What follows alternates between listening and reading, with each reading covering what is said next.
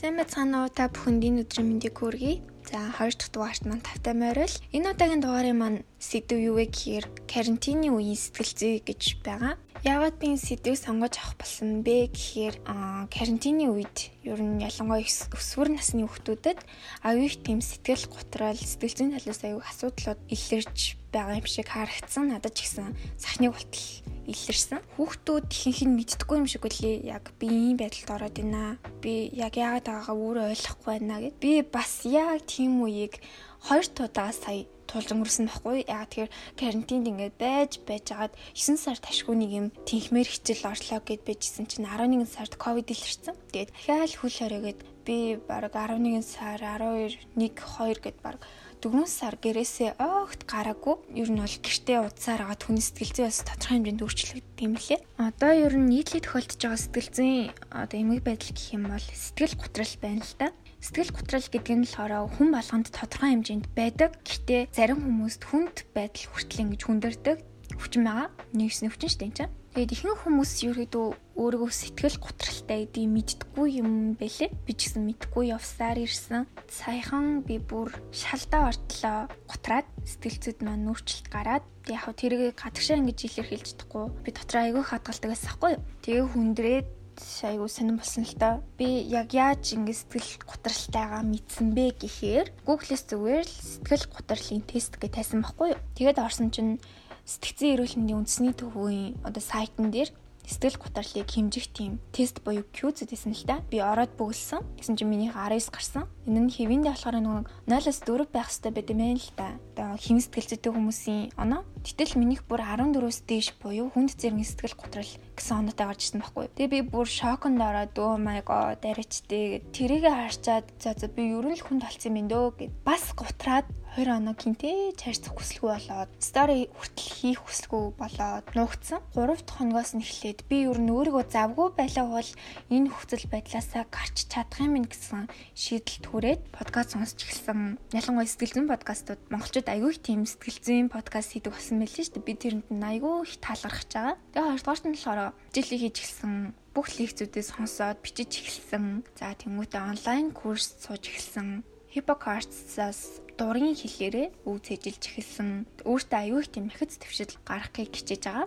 Үүнээс гадна би бас өөрөө зөндөө хийж л байгаа л та дуртахгүй байгаалаас. Одоо бол ер нь гайгүй болж байна. Арай нэг цоглог өчтөчтэй марлаа эргэн ирсэн юм шиг надад санагдаж байгаа. Тэгэхээр ер нь яг сэтгэл готрлын үед ямар шинж тэмдгүүд илэрдэг вэ гэд нийтээс саагаад үзэхэд маш олон илэрцүүд гарч ирнэ л дээ. За би тэрний нэгээс дэлгэцэн дээр гаргаад ирсэн сууж байна. Эндээс та бүхэнд ингээд тайлбарлах юм бол нэгдүгээр талаараа итгэл найдвараа алдсан мэдрэмж төрнө гэж байгаа. Би бол өөртөө айгүй их тийм итгэлгүй болчихсон. Яагаад чи мэдхгүй би энийг хийж чадахгүй юм бэ нүү? Энэ миний одоо хийх зүйл биш вэ нүү? Би нэг уусаж чадахгүй ингээл өөрийгөө аягүй их тийм доош нь идэг болчихсон. Хоёрт нь болохоор өдөр тутам хийж буй зүйлсээсээ залхах гэж байгаа юм. Хичээлээ хийдэг бол хичээлээсээ залхах. За одоо миний хувьд гэх юм бол бууж өгтөлдөг байснаа бууж угаасаа залхах. Би ер нь энэ хинт хэрэгтэй гэдэг хүртлээр би залхацсан байсан. Тэгээ 3 дугаарт нь болохоор хоолны дуршил эсвэл жингийн өөрчлөлт гэж байгаа юм. Миний жин ерөөхдөө бол турлаа гэхэд 56, тархаллаа гэхэд 58 байдаг байхгүй юу? Яг жингийн өөрчлөлт нэг тийм анзаарагдаагүй ч гэсэн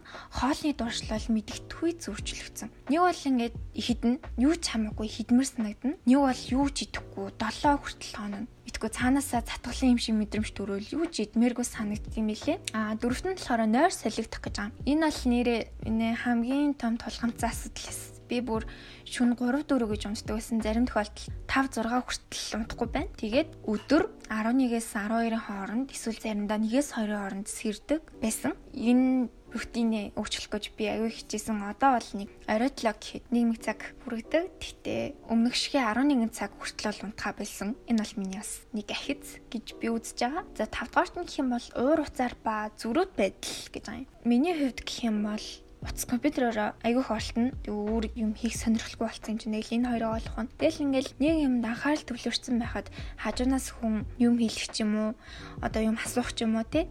Ямар нэгэн байдлаар өгөн харилцаанд ороход надад бүр аягүй их уур хүрдгээс ингээл аль болох төвөгшөөгөөл тэгэл нэг юм хэлэнгүүтэн зөрүүдлмэр санагдаал нэг тийм үе бол байсан. Тэгээд 6 дахьт нь болохоор тамиртах гэж байгаа байхгүй юу? Би хэлсэн шүү дээ ерөөдөө бол айгүй их унтдаг байсан. Макста нэг 10-аас 11 цаг унтдаг байсан байхгүй юу? Тэгэл ингээл сэрэл цаг болгонготл эргээл амир ядраал буцаж унтахгүй хичээгээд кофе уун. Кофе уул явахтай нэг 2-3 цагийн нойрыг бол синк гэ аваавчтаа. Тэгээ кофений үйлчлэл гарсны дараа буцаал нойр өрөөд эхэлнэ. Сүлдаал. Тэгээл ингээд дасгал хөдөлгөөн хий гэхээр бас ингээл ядраал толгой молгоо эргээд алингаа алдсан байдгийн. За 7 дахьт нь болохоор өөрийгөө жигших гэж байгаа байхгүй юу? Би өөрийгөө ингээл толон дараал би ямар тархалцсан юм бэ? Нүүрэн дээр ахиа батг гарсан юм штэ. Энэ миний батганы сэрв яагаад арилахгүй байгаа юм бэ гэл аюу их тийм өөрийгөө голж чигшдэг байсан. Тэрнээс эргээд миний эрүүл мэндэд муугаар нөлөөлж эхэлсэн. За дараагийн 8 дахь дугаарт нь хэм бол анхаарал хандуулах чадвар муу байх гэж байгаа юм.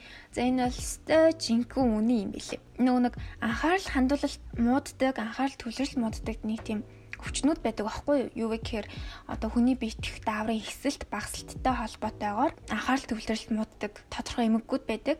Би эмнэлэгт үзүүлээгүй ч гэсэн ерөөдөө тэднэртэй холбоотой байх гэж аюух боддог байсан чинь явж энэ сэтгэл готролтой холбоотойсэн юм уу? Хичээл уншиг гэхээр ягаад ч юм анхаарал төвлөрөхгүй тэрэндээ өөрөө буцаад стресст нь ер нь аягүй хэцүүсэн. Одоо ч гэсэн хിവэрэлтэй. Тэгтээ өмнөхөө бодвол хамаагүй гайг болсон миний анхаарал төвлөрөлт тэгэхээр өөрөө бас аягүй хичээх ёстой юм шиг санагдсан. Дараагийн 9 дахь дугаарт нь болохоор шалтгаангүй захтнах өвдөх гэж байна. Би ингээд гэрээсээ гараагүй хэрнээл хоолоо өвдөөд ханаа түркэдж байгаа юм шиг эсвэл ингээл эн чинь ингээл хүзүүн нуруу захтнаал аягүй хэцүү байсан. Тэгээ би бодохдоо миний сэтгэл зүйтэй холбоотойгоор миний тархлаа тогтолцоо унаад тэгэд энэ л болохоор миний бид ингээд өвчин болж илрээд байгаа юм байна гэж би дүгнэлтэнд хүрсэн. Одоо бол хамаагүй дээрцэн. Би тэгээд хамгийн эцэст нь болохоор ерөн сэтгэл зүйчдэр очиж уулзъя гэдэг шийдэлд хүрсэн байж байгаад хідэн алхмуудыг хийгээд энэ байдлаас өөрийгөө аварч чадсан. Тэрний юу вэ гэхээр бусдтай айгүй их тийм харьцах хэрэгтэй юм билээ. Хүн чинь нийгмийн амьтан шүү дээ. Хүнтэй харилцаж иж өөрөөр хэлэх юм бол хүнтэй харилцаж иж одоо тэр хүнтэй харилцах хэрэгцээгээ хангаж иж энийгээ зүгээр болох хэрэгтэй байд юм билээ нэгдүгээрт. Дараагийнх нь болохоор дасгал хөдөлгөөн хий гэж байгаа. Дасгал хөдөлгөөн хийснээрээ бидний одоо нэг бие чирэг болохоос гадна стресс бухимдлыг бууруулах тийм ач холбогдолтой юм билээ. Би яг дасгал хийгээд бол одоо 3 дахь хонжийн хэдийгээр шууд үр дүн миний бид мэдрэгдэхгүй ч гэсэн сэтгэл зүйн тал дээр бол надад хамаагүй илүү өөрчлөлтийг бол өгж байгаа. Дасгал хөдөлгөөн бол за дараагийнх нь болохоор өөрийгөө аль болох завгүй байлгаж байгаа. Завгүй байлгахтаа өөрийнхөө дуртай зүйлсийг хийж байгаа. Жишээлх юм бол хичээлээ хийх за энэ бол миний үргэлтэй. Тэрнээс гадна одоо ингээд подкаст хийж эхэлж байна. Энэ бол миний нэг төрлийн хобби ихгүй юу? Тэгээ бас бууж байгаа хөтөлж гин, подкаст сонсож гин. Энэ бүх зүйлээ гоё цагийн хуваарьт оруулаад тэгээд өдөртөө нэг 30 минут подкаст сонсоход тэндээс бас хангалттай хэмжээний мэдлэгийг өөртөө хөрөмтлүүлж авч байгаа гэсэн үг байхгүй. Тэгээд бас онлайн сургалтанд сууж эхэлсэн. Би түрүүнд дурдсанчлан. Тэр нь болохоор юу вэ гэхээр Coursera гэдэг юм онлайн сургалтын сайт үүд юм билээ. Тэр нь ямар давуу талтай вэ гэхээр бүх сургалтууд нь үнэгүй ганцхан medical буюу анагаахын чиглэлээр одоо сургалтууд нь үнэгүй биш. Та бүхэн одоо ямар ч мэргэжлийн байсан ямар сургалтанд суух боломжтой. Энэ л болохоор ингээд гадаадын олон улс орнуудын их сургуульд ингээд багшилдаг багш нар нь хичээлүүд заадаг. Дотор болохоор лекц, шалгалт, унших материал гэл аюу их тийм олон юмтай байд юм лээ. Энэ сургалтанд сууснараа болохоор бас сертификат авах боломжтой. Гэтэ мөнгө төлж иж тэрхүү сертификат аавна. Мөнгө төлөхгүй бол явдیں۔ Энэ сургалтанд суусан гэдгээрээ одоо бүртгэгдэнэ гэсэн үг. Надад энэ аюу их таалагдсан. Яагаад нөгөө инстаграмаар асууж орж ирсэн хүн болгонд би энэ талаар нэг хариулахгүй байсан бэ гэхээр яг подкастнда тусах гэж хүмүүст хариулахгүй байсан байхгүй юу? Ганцхан энэ Coursera-гаас гадна нүүр зөндөө олон тийм платформуд, вебсайтууд байдаг юм лээ л дээ судалж үзвэл та нар бас судлаад үзээрэй. Тэгэд дүүнх нь энэ бүгдийг ингээ базаад үзэх юм бол өөрт чинь чи биш юм шиг санагдаад амьдрах итгэлээ алдаад сэтгэл зүйд чи өөрчлөлт гараад байгаа бол сэтгэл санаа чи уламд ортохоос өмнө өөрийгөө одоо тодорхойлоод байгаа хэцүү байдлаасаа баг дээр нь хурдан гараарай гэж зөвлөмөр байна. Эцсийн эцэст өөр хин нэгэн биш чи л